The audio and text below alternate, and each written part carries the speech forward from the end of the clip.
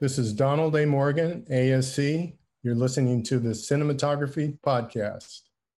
The following podcast contains explicit language. You're listening to the Cinematography Podcast presented by Hot Rod Cameras, a program about the art, craft, and philosophy of the moving image and the people who make it happen. Coming to you from the world headquarters of Hot Rod Cameras in Hollywood, California, are your hosts, Ben Rock and Ilya Friedman. Hey, Ben, how's it going? It's going swell. How are you doing? It's going just fine. Hey, who's on the show today? Donald A. Morgan, and careful listeners will be like, hey, you guys had Don Morgan, DP of John Carpenter's Christine and Starman, on some time ago. And to that I would say, this is a different Donald Morgan. I would say strike, X on the board. You're wrong. Yes. It's a different Donald Morgan. Yeah, this is Donald A. Morgan, DP of literally every sitcom you've ever watched in your life. Holy crap. And it is, I think it was a fascinating conversation because honestly, I don't know very much about multi-camera. I mostly know about single camera shooting, but as someone with something of a theater background, I'm not a theater lighting expert by any stretch of the imagination. You know, it was interesting to see that multi-camera sitcoms and multi-camera shooting in a lot of ways has more in common with theater than it does with film in certain ways. But then, you know, you got your cameras and stuff. But he's been working on stuff all the way back to Good Times in the 1970s. Oh, wow. That's awesome. Yeah. He has an amazing resume, and it was fascinating to talk to him. And I think it's a great thing for our listeners to hear. You know, I don't know if it's that obvious, but we've been trying to vary it, and Alana Cody deserves so much of the credit for this, but we've been trying to mix it up and interview people who shoot stuff that aren't, you know, just theatrically released movies or, you know, single camera television. I mean, we love that stuff. It's probably why we both started wanting to do this in the first place. But it's really interesting to hear stories about stuff like shooting documentaries or shooting wildlife documentaries or shooting multi-camera sitcoms. It's just a different world and a different approach. And, you know, if someone's not already in the business and, you know, thinking about getting into it, I think it's good to hear all these different perspectives on how our entertainment is made. Yeah, I think so too. And I'm really looking forward to this interview. I know I couldn't be on it at the time that it was recorded, but I'm really looking forward to giving it a listen. So Ben, what's our close focus this week? Today for Close Focus, I almost wanted to talk about the impending possible strike that IATSE may be leveling on the AMPTP, but the discussions are about a week away. And so I don't know exactly what's going on with that. A friend of mine was talking about it on Facebook.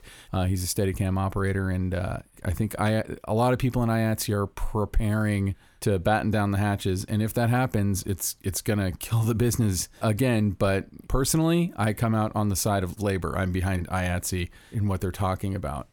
That's what we almost were going to talk about. We're almost going to talk about it. Because we kind of talked about that a little bit last week. Yeah. But what did you want to talk about this week? What we wanted to talk about this week is the box office. And I know that we've been avoiding talking about COVID, but in the era of COVID, we just broke a box office record this past weekend, Labor Day weekend, with Shang-Chi, which is the new, it's a Marvel movie, but it's not Captain America, it's not Iron Man, it's not a franchise I'd personally ever even heard of, but that maybe says more about my comic book reading proclivities. With an all Asian led cast, and it's a very kung fu driven movie. Looks really, really cool, but it busted the Labor Day box office haul $94.4 million on a $200 million budget, which is a pretty big budget movie, but it made almost half of its budget back over this past Labor Day weekend, which means people are going to the movies. Holy crap. Oh, yes, absolutely. I hear in New York they're doing like a vaccine pass sort of thing, but that still does not exist in Los Angeles. They're just like blocking out some seats so you can't pack everyone in like sardines. But that's a huge draw at the box office. $94 million. That is like more than 3 times the record in the current record holder or the previous record holder, which was 2007's Halloween, the one Rob Zombie directed. It's hard to keep all of your various Halloweens straight. There's so many. There's only been 1 or 2. Yeah, there's many. A lot. But speaking that of a lot of movies, this is called, and correct me if I get the pronunciation wrong, Shang-Chi and the Legend of the Ten Rings. Something tells me they want to make 9 more movies. So did they make 1 movie per ring? Hey, if they keep making this kind of money, they'll add rings. They'll add a few more rings onto the end. it might be 50 rings, but before it's all said and done, there might be a lot of rings. It's just very interesting to me. I have to say, I haven't seen the movie. I would love to see the movie. And I did go to the theater to see Candyman, which won't surprise you. Not one bit. Saw Candyman last weekend. But it's nice to see that people are going back to the movies, and also that movies don't appear to be super spreader events. The reason I'm personally less scared about going to the movies than I am about, say, eating in a restaurant is that I can wear a mask the whole time I'm at the movies. There's nothing about the movies requires me to, take off my mask. So, but you can't eat if you got a mask on. And that's right. So far, it seems like the movie theaters are going pretty nutty with the protocols, and crossing my fingers, people seem to feel safe going back, and we all want the theatrical experience to safely return. I think that's fair to say. And so that's very fair. Yeah, I think we all want that. But I also think it's interesting because of the, shall we say, soft box office reception of The Suicide Squad less than a month ago. And my theory that day and date releasing is not doing these movies any favors. I mean, I love The Suicide Squad, but I already had HBO Max, so I watched it at my house. I didn't get in the car and go drive to a movie theater. And maybe if COVID wasn't a factor, I would have. But if you want to see Shang-Chi, I believe the only way to see it is in the theater right now. I don't even think they're doing a Disney Plus $30 charge up on that one at the moment. No, I think it's theatrical only. I know it's not on my Disney Plus welcome screen, so it's got to be theater. And we're only. about to see that again with James Bond in like a month or so. So yeah, that's going to be interesting too. James Bond really does, pack them in. So it's the number one franchise for MGM. It'd be interesting to see what happens. Yeah. Well, and James Bond not getting released last year is part of what is explained to be the demise of Pacific theaters. Like a lot of the theater chains were holding out hope for a James Bond movie to kind of bring in a giant audience, and the Daniel Craig James Bond movies have done really, really well, and I'm pretty sure the new one's gonna do the same. And it not coming out last year kind of threw a wrench in the work of the business. But I also would say not worth it if one extra person died of COVID. It's not worth one person dying so that these movie theater chains can stay in business. That's not a good business model. But hopefully we're at a point now where it's manageable. How do you feel? What's your vibe on going into a movie theater? Well, I've done it once so far since the pandemic. I haven't been back, and it was a pretty decent experience. It was Quiet Place 2, and I really enjoyed Quiet Place 2. But I have to say that I did feel like I was one of the only people in the theater wearing a mask. So it was, Oh, really? Every time I've gone to the movies like 5 times since the pandemic appeared to look like it was about to end and then didn't, and maybe more. And every time I've gone, it's like everyone in the theater is wearing a mask.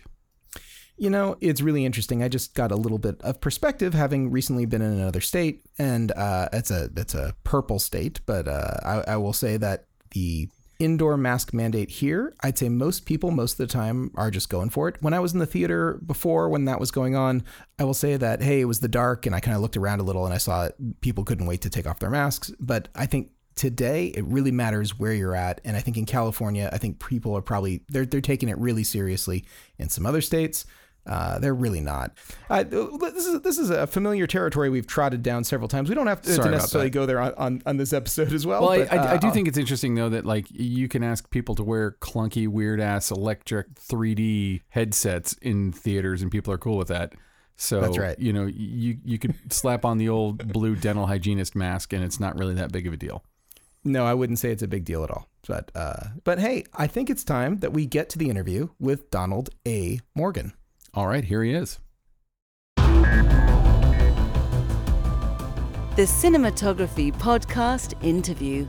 So I'm here today with legendary, award-winning DP of multi-camera, a lot of sitcoms, Donald A. Morgan. And I have to say, like, the sitcoms that I have been watching my entire life, when I look through your filmography, I feel like when I was a little kid, I was watching stuff like the Jeffersons and Silver Spoons and stuff like that. And I'm 50, so you've been at it for a minute. So thank you so much for joining us. I appreciate it, Ben. No problem here.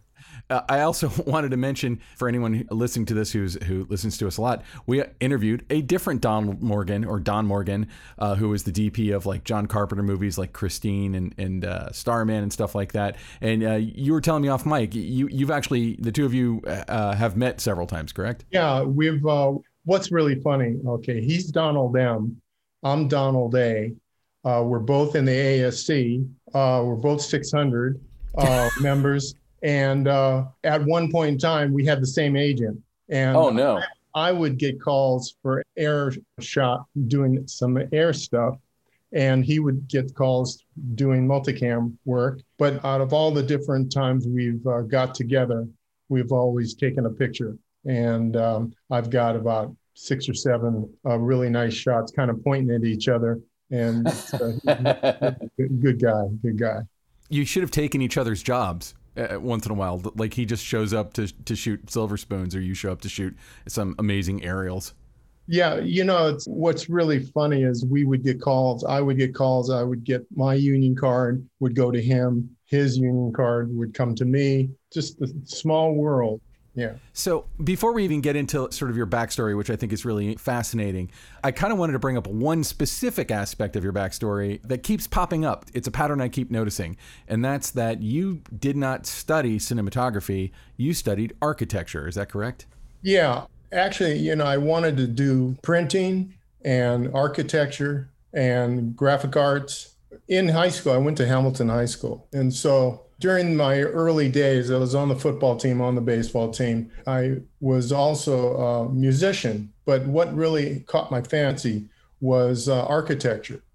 And so through high school, I always had a architecture class and thought that was my calling. And what's really nice about that is the visualization of putting two-dimensional things in your head and flip them in and make them three-dimensional. And that was something that became very easy, not knowing that I was going to use that part of the brain later on. Also, there was the graphic arts and playing with, during high school, I was going into what they call color separation. And so I would take these negatives and then separate them for printing.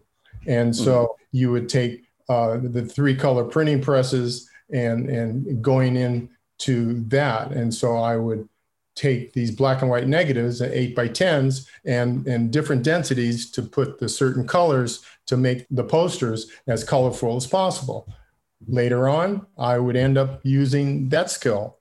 But getting out of high school and going into college, I really thought that music was my calling.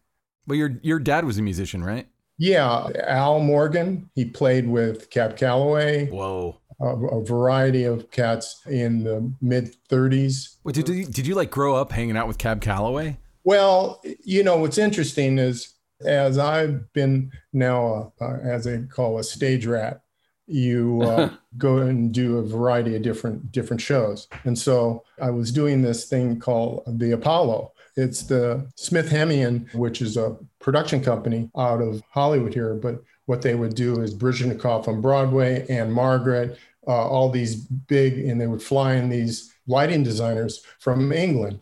So we did this one that was called the Apollo. So they had an Apollo stage at the front of the Apollo on stage over at KTTV.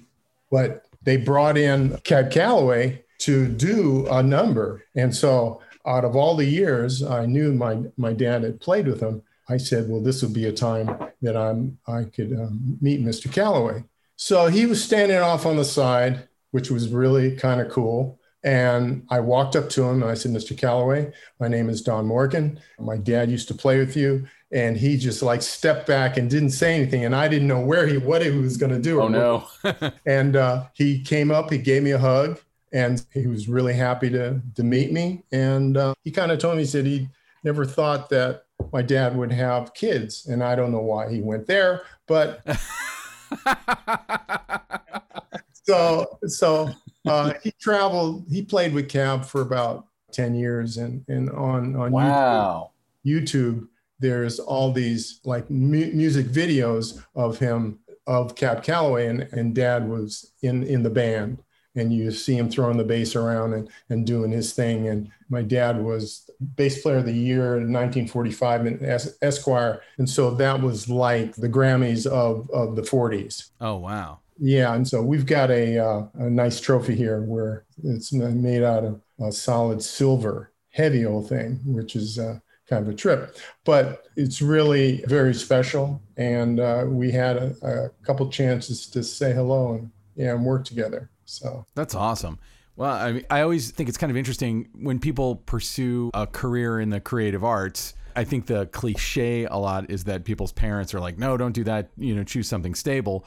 But, in your case, your father had chosen and had been successful in a career in the creative arts. So do you think that opened you up to the opportunity that a creative career such as the one that you eventually ended up in, and I know it wasn't the one you started thinking you were going to do, but do you think that it opened you up to thinking like, yeah, that can be a stable thing I can do? Well, it's interesting. I guess as you get older, you do a variety of different types of things. Once again, when you're going on that path, I thought I was going to be a professional baseball player. I tried out for the St. Louis Cardinals. And so that talent was there. My dad really wanted me to play baseball. So I've been playing baseball ever since, 6 or 7 on different teams all the way through college. But I thought music was my thing too, because through grammar school, I've been in junior high band, orchestra, then through high school, I was in the orchestra. So, you're in that environment and, well, maybe I'll do this. And so you do all these things. You never really know until you hit about your mid-20s, where I saw the light, About what age were you when you did start working in lighting? 26, 27, where I was in the mailroom over at KTTV. Music wasn't paying the bills. Like, were you in a band? Were you performing? Were you? Yeah, this band that I played, it was called Knee Deep, a power trio.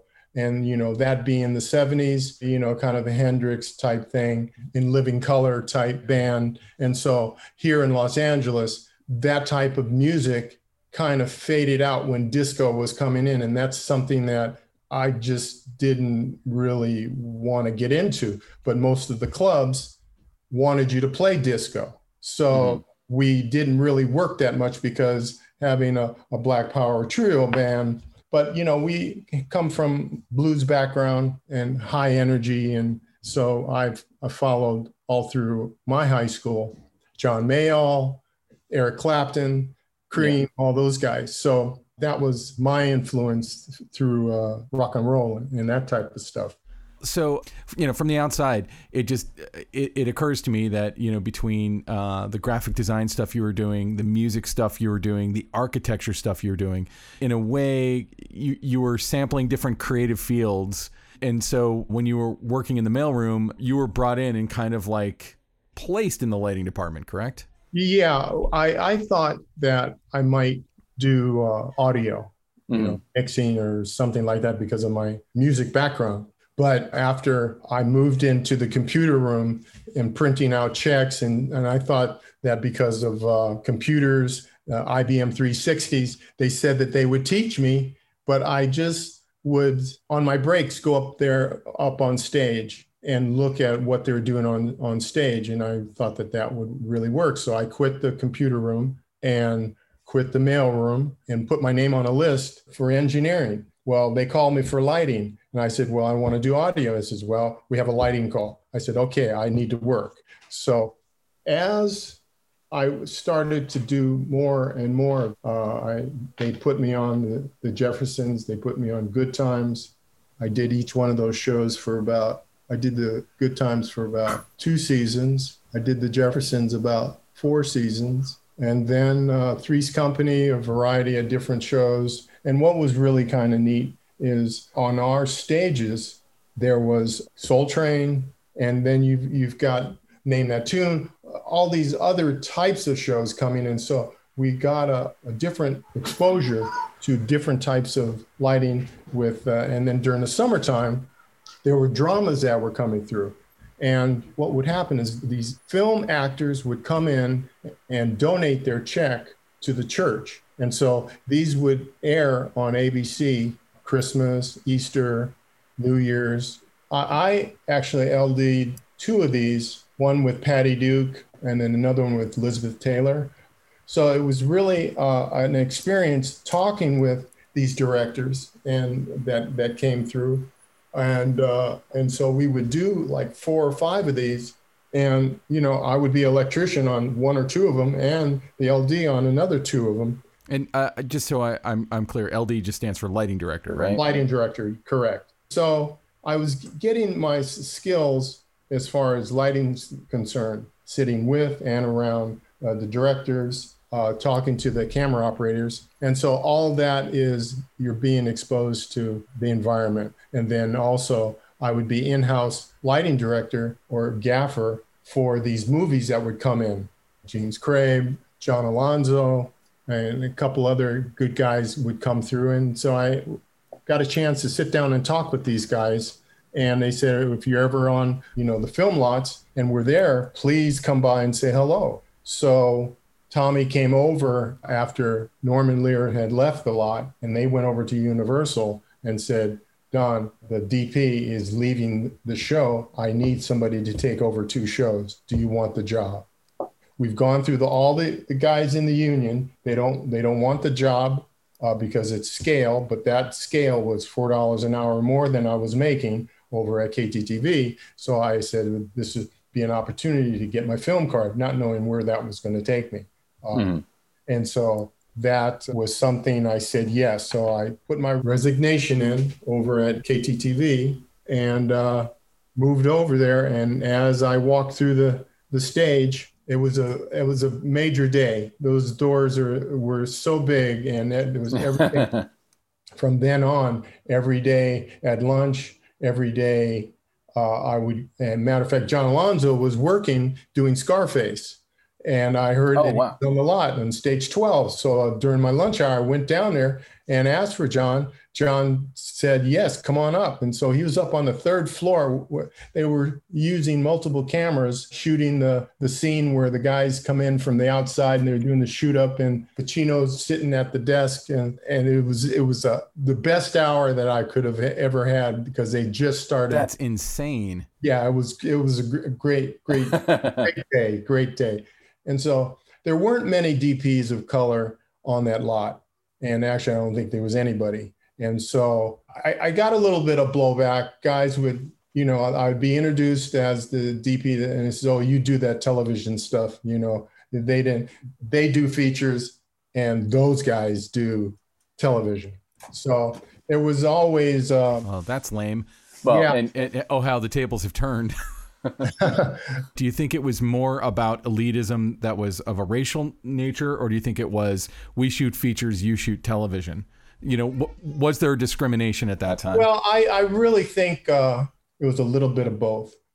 I didn't really see it. I saw it, but I really didn't see it because I was so focused on doing my job better than, because I was in learning mode. I was like intense. And so, because I just didn't want to have anybody have to ask any question twice. And that was my little motto to myself, that I've got this, you're here and this is the only opportunity. But it might have been, when guys would have, say on the side of the camera, they would have their film stock, what f-stop, and there'd be some calculations on a piece of paper. Well, the guy who's operating would put his hand over it, and introduce himself. And I'm looking at the lens. And so just kind of looking, and then he put his hand over. And it's just that subtle little bullshit.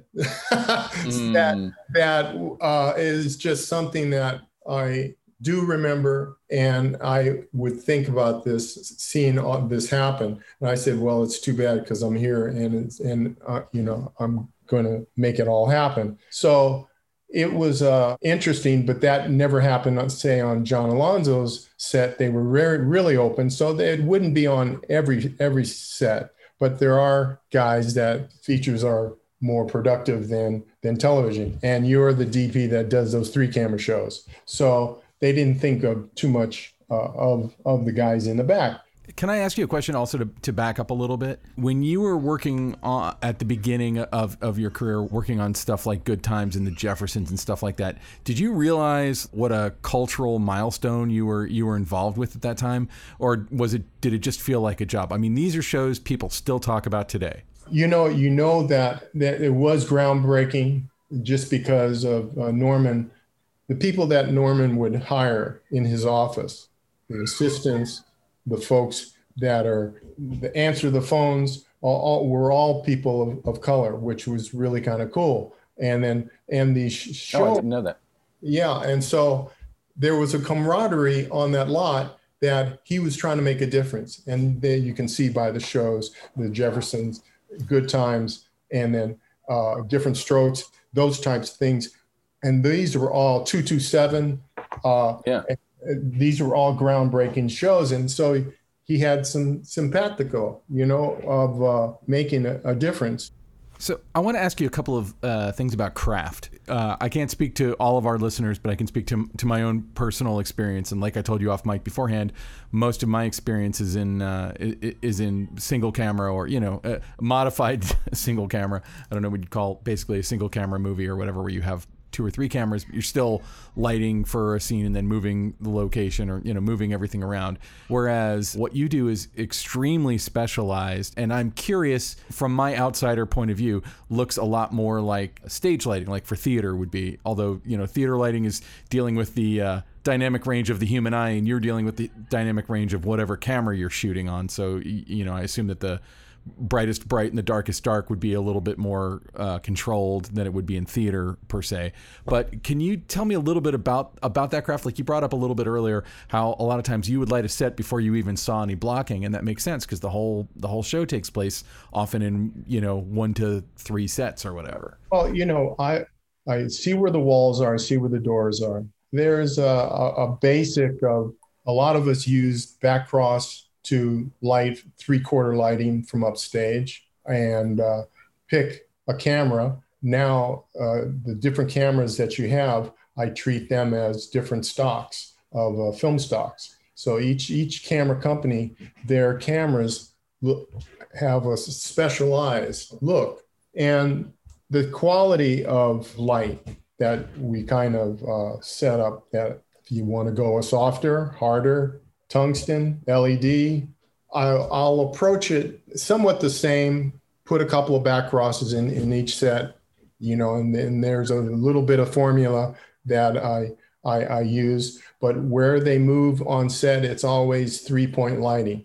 So what's blowing my mind more than anything, and again, I've worked in theater, so I sort of have an idea of what you're talking about, but it seems a lot more like you have to create a key light that also works as a backlight or can also work as a fill light, depending on the moment. You have to have a camera position that can be a 2-shot or a single or a wide, depending on what's going on. Obviously, in a single camera or when you're shooting a movie or whatever, it's like you're tailoring each shot, each moment to exactly what you need to see and only what you need to see. You can move the camera, you can change the lens, you can change the lighting. You obviously can, you have a limited amount of abilities to do those things. You can change the focal length, but you can't move the camera 10 feet to the left where an audience member might be sitting. No, that's not necessarily, because there's different configurations based on now budgets. That's a whole budget thing. They're throwing the creative in.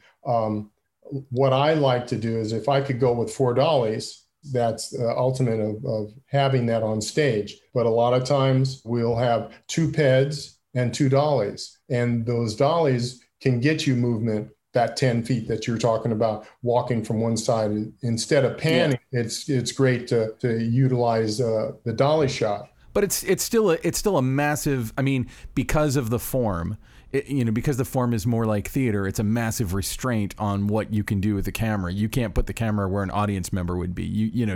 You're kind of in specific zones, and you have to make all of these things work for so many different things. It's just fascinating to hear you talk about it. Yeah, but what's interesting is the configuration that I try. I'll try to do 2 and 2. But if I can, like the show I was doing, Last Man Standing, or actually going back to Home Improvement, we had 4 pedestals and a jib. I was about to say, that was one where you kind of innovated that, right? Like nobody had done that before, correct? Nobody had done that before, but we needed, the reason why we had it, we had to cover Wilson's face. And so we had to get in specific over the fence, over his shoulder. And so it was for the pilot, we'll just use it for the pilot. But it came in and worked so well, I said, we have to use it. But then said, well, we need the 4 cameras. So Disney said, okay, we'll give you the money to do all 5. So it was constantly. And so I said, wherever that jib needs to be, we're going to make it happen, make it work.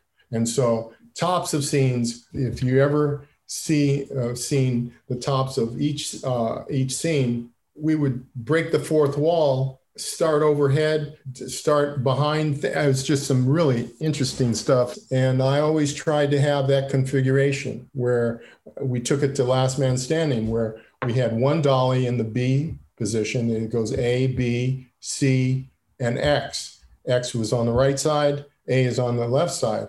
And I would put the jib arm in the C position. It wouldn't be used for high shots, low shots. It just, you're able to put that camera up and get it into position, but then it was on a dolly, a custom dolly that he can pull in and pull out and actually do moves, and just really makes doing these types of shows very, very cool. And so now everybody's trying to do hybrid, shoot 3 days a week, 4 dollies. And so there's all these configurations, but a lot of the networks would rather us do these shows by using just 4 pedestals because it saves money.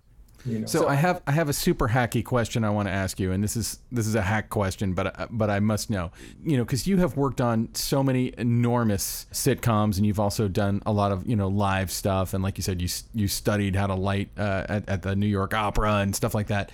Have you ever considered trying out single camera? Have you done it and I missed it in your filmography somewhere, like a single camera, or are the skills so completely separate that this is more interesting to you? No, listen, what's funny is I try to do some kind of single camera project every summer.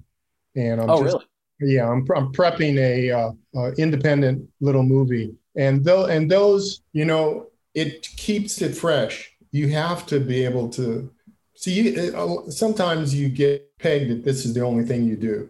And so that's something that it's been tough to break into a big feature, but I understand. But what's interesting is I've got about 4 or 5 different features that I've done, and little shorts, 20 page, 30 page. This one that I'm doing is a little 10-page, 2-day shoot, and I'm not getting paid for it. It's just something that I want to help get it out there. And I know what it takes to put it together. And it's just something that you do get boxed in a corner. But you know what? What's interesting is my family knows me, which is really important. And I chose to do television and this type of work. We rarely work more than 10 hours, 12 hours at the most, no 14-hour days, distant location. And so I know that we'll do 3 weeks up and 1 week down. And so there's things that I really like about having this type of job, and deal with this. And so what I'll do within that square box, I try to make it as creative as I can bring to the table. And so, it's just sit back, watch a movie going, oh, maybe I can bring this and maybe I can adapt this. Oh, that's a nice look, or this and that. And in no way am I saying that like one is better than the other, more desirable. But like when I look at your career, it's like you could just be a union electrician your whole life. There are plenty of people who do that and they're perfectly happy. Or you could have gotten up to lighting director and said, this is where I'm going to stop. You moved you kept moving up all the way to cinematographer, top of that department. And I'm just curious if different kinds of cinematography are interesting because like someone could be a lighting designer for theater their whole life, and that's a brilliant career. It's been when the opportunity is there, and once again you get pegged that you don't get. So there's calls that I know I don't get, or I like to meet as many different people as possible. Maybe they'll give me a shot, But I know that on a $20 million budget project, well, I deal with that over the season, but I know per episode, I'm dealing with $2 million. I've got to get it, make sure it's in the can per week. And so there is something to that I know that the nuances what it takes to get it done. But, I guess, directing some things, I guess, is the next thing, I'm not planning to call it quits yet. So Clearly not. No, that's awesome. I think that's an amazing place for us to end on. Before we go, is there any place online where people can see your work? Obviously, they can watch 80% of all sitcoms that have been made in the last 40 years, and they'll see your work in there somewhere. But there's Vimeo under Donald A. Morgan. I will check it out and follow you on Vimeo. Yeah. So other than that, I just 80 episodes of The Ranch, the Upshaws, the Connors, all that stuff's on Hulu, and you're working on the new season of the Connors right now, correct? We're getting ready to do that. Yes. What's interesting about that is they're allowing me to, even though it's a comedy, they want a little more drama, and a lot of the storylines are very dramatic, and so I try to take, as I call, a roller coaster. And when the funny stuff is, it just gets a little brighter subtly, and then when it's heavy, then I start shading the room. So that's nice. Yeah. So those are things. They kind of yelled at me. I got an email a couple of months about saying that I've taken it just a little bit too far, and so I've got to. No, nobody's really dark. It's just they just feel, this is a comedy show, Mr. Morgan, and that came from ABC. So. Oh man. Yeah. So that's okay. Well, Donald, thank you so much for coming on the show, and this has been one of the most interesting conversations I've had in a long time, because I literally knew nothing about what you did. I knew your filmography, but I didn't know how you did what you did walking in. It's just fascinating. Well, I hope I answered a few questions and told a few stories, and if anybody wants to reach out, they can reach out, and we'll see if the Upshaws brings Emmy this year. So nice. Yeah, and congratulations on all the awards. Thank you so much. So that was Donald A. Morgan, awesome dude, who's made God knows how many hours of entertainment that we've all watched over the last 4 decades, 5 decades. I've certainly watched a ton of his early stuff, so for sure, yeah. Lots and lots of stuff. Now that to me, just a fascinating guy. And now, short ends. So, Ilya, it is time for our patent pending short ends segment. What is your pet obsession this week? Well, it's actually something that I was a bit late on the news. It turns out that Trey Parker and Matt Stone, famously of the South Park franchise, did a deal back in 2007 to split the digital rights to the South Park empire 50-50 with CBS Viacom. So because they made that deal back in 2007, they basically just re-upped a new deal with them for just south of $1 billion. And just South Park of $1 billion? Yes, $935 million.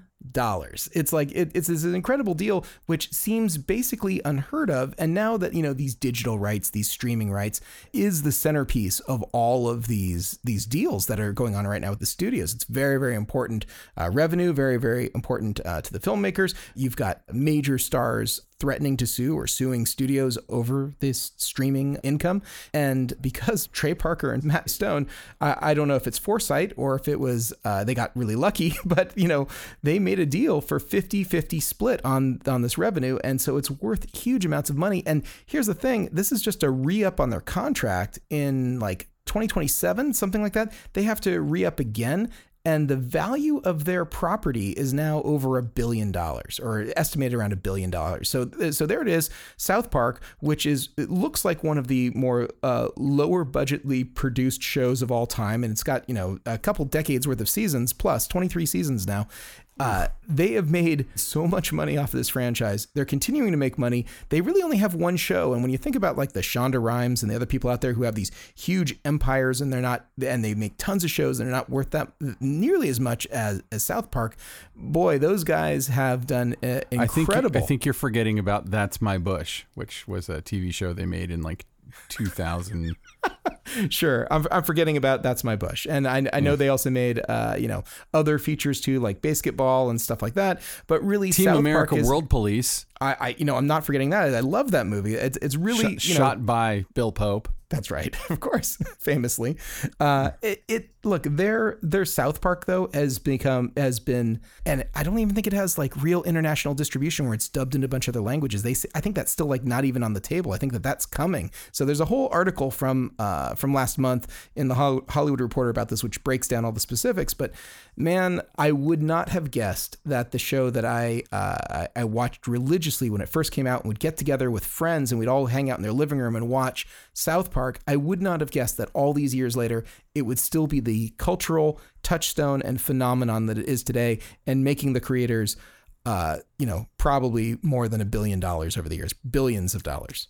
I will never forget when I was a projectionist at the Florida Film Festival. One day, my boss, a guy named C.B. Kirby, ran into the office and was like, "Everybody get in the theater right now. You have to watch this." And the original South Park short, The Spirit of Christmas, was submitted to the film festival. I believe this was in 1997. And we all went in the theater and we watched probably a VHS copy of The Spirit of Christmas. And it was just so unbelievably funny. And everybody who worked at the Enzion Theater, we were, laughing our asses off.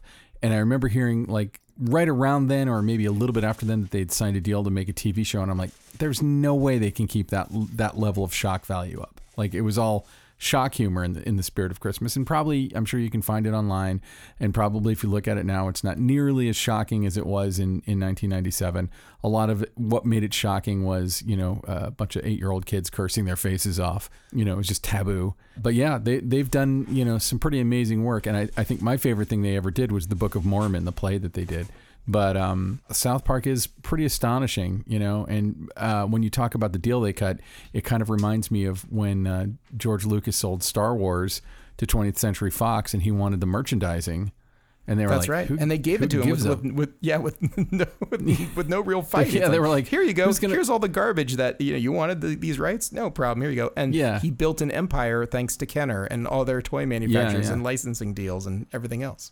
I mean, good for all those guys. I guess. Absolutely. I mean, if we go out to lunch, it's definitely on them. But I really appreciate what Trey Parker and Matt Stone have been able to do. And, there was a documentary about the making of South Park, which is, I think, called 7 Days to Air.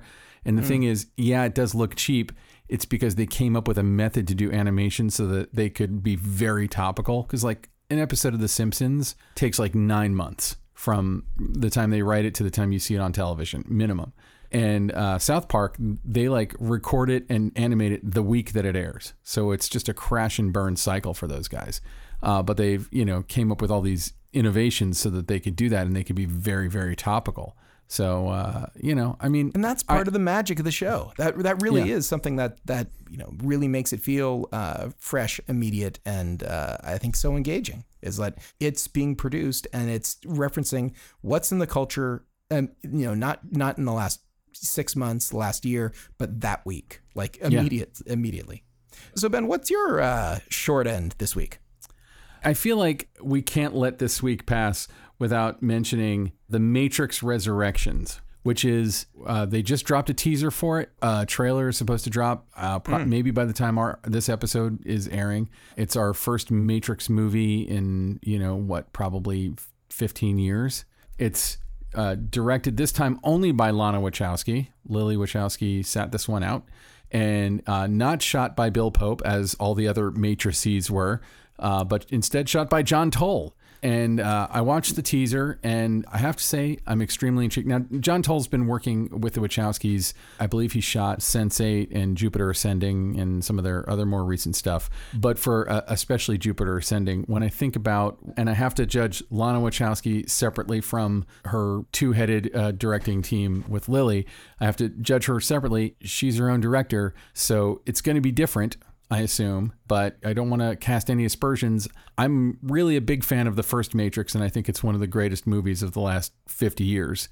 The other two, they're okay. Like, I wasn't way into them, and they didn't really need to exist because the first one was such a great standalone piece. And so I'm looking forward to this, and I will definitely see this. They are not filmmakers who would ever get on my no-fly list. I love their work because it's always very original and different, but I don't always love it. You know what I mean? Like, I love it for its originality, but I don't always go on the ride. And I think stuff like Jupiter Ascending, most people would probably be on the that's not a great movie side of that movie. Their visuals are amazing. Their sequences are amazing. Their use of their pioneering of visual effects, things like bullet time and stuff like that, all genius work. So I'm just very interested and cautiously optimistic, and will 1000% see The Matrix Resurrections. But anyway, it's just kind of an exciting thing to see it. And I've watched the original Matrix probably, I think I might have watched it like 3 or 4 months ago. And it mostly holds up. You know, the visual effects always get dated. But even given that, I think it holds up reasonably well and is just gorgeous to look at, and just such a brilliant piece of filmmaking. So I'm interested to see if lightning can strike twice. And I actually posted a thing on Twitter kind of just asking people, like, what's a time that a filmmaker has returned to a franchise or a property that they helped create like years later and made something really good. And a few people brought up movies. I brought up Wes Craven's New Nightmare, which was when he returned to the Nightmare on Elm Street series and kind of turned it on its head in a very interesting way. But a better example was Mad Max Fury Road, which someone tweeted at me. There are several, but I sort of feel like for every Mad Max Fury Road, there's like 10 Prometheuses, you know, where Ridley Scott returns to the alien well. And in my opinion, I didn't love it. I'm not, you know, there's a lot to like about it, but it wasn't, if it didn't exist, the world would not be a poorer place. So where do you sit on the Matrix of Matrix? You know, I think there's been enough time that the series can come back, and I think that an entirely new generation of people will potentially be on board. And the reasons perhaps that you weren't in love with 2 and 3, as I think a lot of people out there weren't, I think might have been very difficult for the filmmakers to decode at the time, because they put in a lot of the same stuff in 2 and 3 that was in 1, but I don't think it was the same stuff that necessarily spoke to the audience. And I think that they actually have a chance essentially to kind of reboot now going in after such a big period of time. And I got to say, the marketing machine is already starting up really well on this. I know there was a test screening, but the original What is the Matrix website is now live again, and there's a whole, you know, other sort of thing they're trying to sell the story.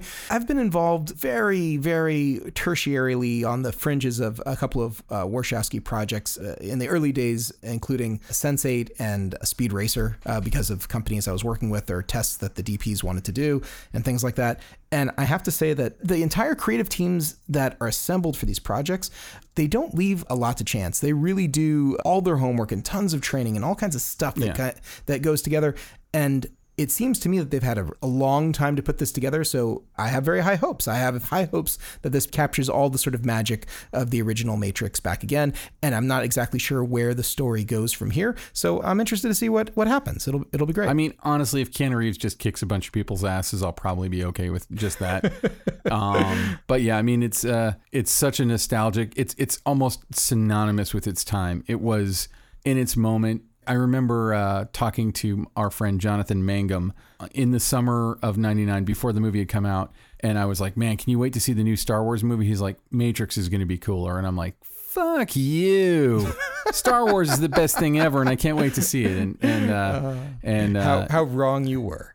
I'm not a fan of Star Wars Episode 1. I'm not afraid to lay that out. Hot take, I don't care for the prequels. And The Matrix is such a cool idea. And I think its freshness and coolness still works today. Like I can't wait till my son's old enough to watch it. I think it's an exciting and fun and visually beautiful movie. Again, shot by Bill Pope, you know, whose work is just amazing. It's a masterpiece, and I feel like it's always dangerous to go back to a masterpiece. But you know, when I think about Mad Max Fury Road, like, I don't think anyone thought, oh, George Miller can't pull off another Mad Max movie. Oh, he knocked out of the park. Incredible. Mad Max Fury Road might be my favorite Mad Max movie. So it's like, here's crossing my fingers that Lana Wachowski pulled a George Miller, and we're going to have, you know, a Matrix movie that we can all stand behind. And I'm sure that at worst, it's still going to be like a visual feast of some of the best action filmmaking of this year.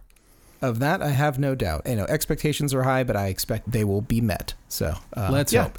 Anyway, but that's my weird obsession this week. So, Ilya, where can people find you if they are looking to find you on the internet, or actually even in the real world? If they want to find me on the internet, they can find me through all the usual sort of social things. I am at Ilya Friedman at the usual types of places. I don't TikTok, I don't Snapchat, but everywhere else I'm generally there. So if you're there, you can, still big? Is Snapchat still a big thing? I think it really is for the under 14 crowd, but I couldn't tell you. I haven't heard anything about Snapchat in a long time. I'm sure it's still. It seems to be a thing. I don't know. I mean, in the real world, MySpace is still a thing, but Well, yeah, sort of. Yeah. In the real world, you can find me over at Hot Red Cameras, which is also found online at hotredcameras.com. We are the sponsor of the show. We sell all kinds of incredible equipment, and we support the studios and filmmakers at every level to make their technological dreams come true. Whatever sort of gear they need, we can provide it. We are dealers for all the major brands and even some of the minor ones, and as well as some exclusive stuff that you can only find in our shop. Ben, where can people find you? Please find me at benrockonline.com. There you can link to all my socials, and people who are listeners to the show have been finding me on LinkedIn and Twitter and whatnot, and give me a shout out. Say, hey, listener to the show. Maybe we'll even read what you say on the air. We've done it before. Yeah, I say it on the air like we're broadcasting the shit. Anyway. we kind of do, though. The turnaround time is pretty quick. Usually the time that we record this, the time that goes to air is 24 to 48 hours at most. So it's almost So we're sort of like South Park in that way. We're just like South Park, and therefore I would like my $1 billion. Thank you very much. I am not nearly as funny nor as foul-mouthed, but I'm trying my best. I am at least as foul-mouthed and maybe some percentage as funny. So, Ilya, who do we need to thank this week? Let's thank Ben Katz, who's going on vacation. Enjoy your vacation, Ben Katz. I don't know when you're going to edit this. Hopefully tomorrow. I think you will edit tomorrow, but then you're gone. I know you're going on vacation for a while, so. I'm never going on vacation again. Who else should we thank today? Hey, let's thank Kays Alatrachi. Kays, who is probably listening to us right now, and I don't know, thinking of comments to tell us. No, he definitely does, and then he messages to me on Facebook, his side of it, and I really just feel like we need to get a topic that he passionately believes in, or a topic that he just doesn't care about, and get him in here to record with us one of these days. You know what? I would actually like to do a little panel type of thing, maybe get him in here with like a Mark Stolaroff or something like that to talk about the future of filmmaking, because this guy is really tapped into that, especially for like people who are DIYers in the sort of like low budget or home studio sort of stuff. I can't think of anyone, maybe better than him and a couple other people to have come in. We should pitch this to Alana and see if we can set it up. I think it'd be great. And I think we should leave this in the show and just let Kays hear it, because he'll like call me immediately and be like, no, I'm not doing that, or absolutely I want to do that. But he made a music video. Did you see the music video he made probably a year or so ago? Was it the science fiction one? Yeah. And it was entirely really shot on his porch with green screen, and then he like built this entire CGI world that is amazing and gorgeous. And it's like, I don't think we mentioned here, but Kays did all the music that you heard in the show. He's a composer, but he's also everything else. So he's we should get him on director, here. VFX, colorist, you name it. And let's thank Alana Cody. Alana Cody, holy crap, producer of the show, Cody, keeping us busy. Man. Too busy. Hardest working podcast producer in Podcast Town. She's hustling, getting us some amazing interviews. We have several coming up. One in particular that I'm very, very excited about. I won't say which one because I don't want the other ones to be offended. You don't offend them before you even talk to them. It'll be bad. Yeah. So Ben, I think that just about does it for this episode. Wraps it up. All right. Well, we will see you next week. Thanks for listening. This has been the Cinematography Podcast, presented by Hot Rod Cameras. Find your next camera, lens, or accessory on the web at hotrodcameras.com. Don't forget to subscribe to our show on iTunes and connect with us on Facebook and Twitter. Thanks for listening.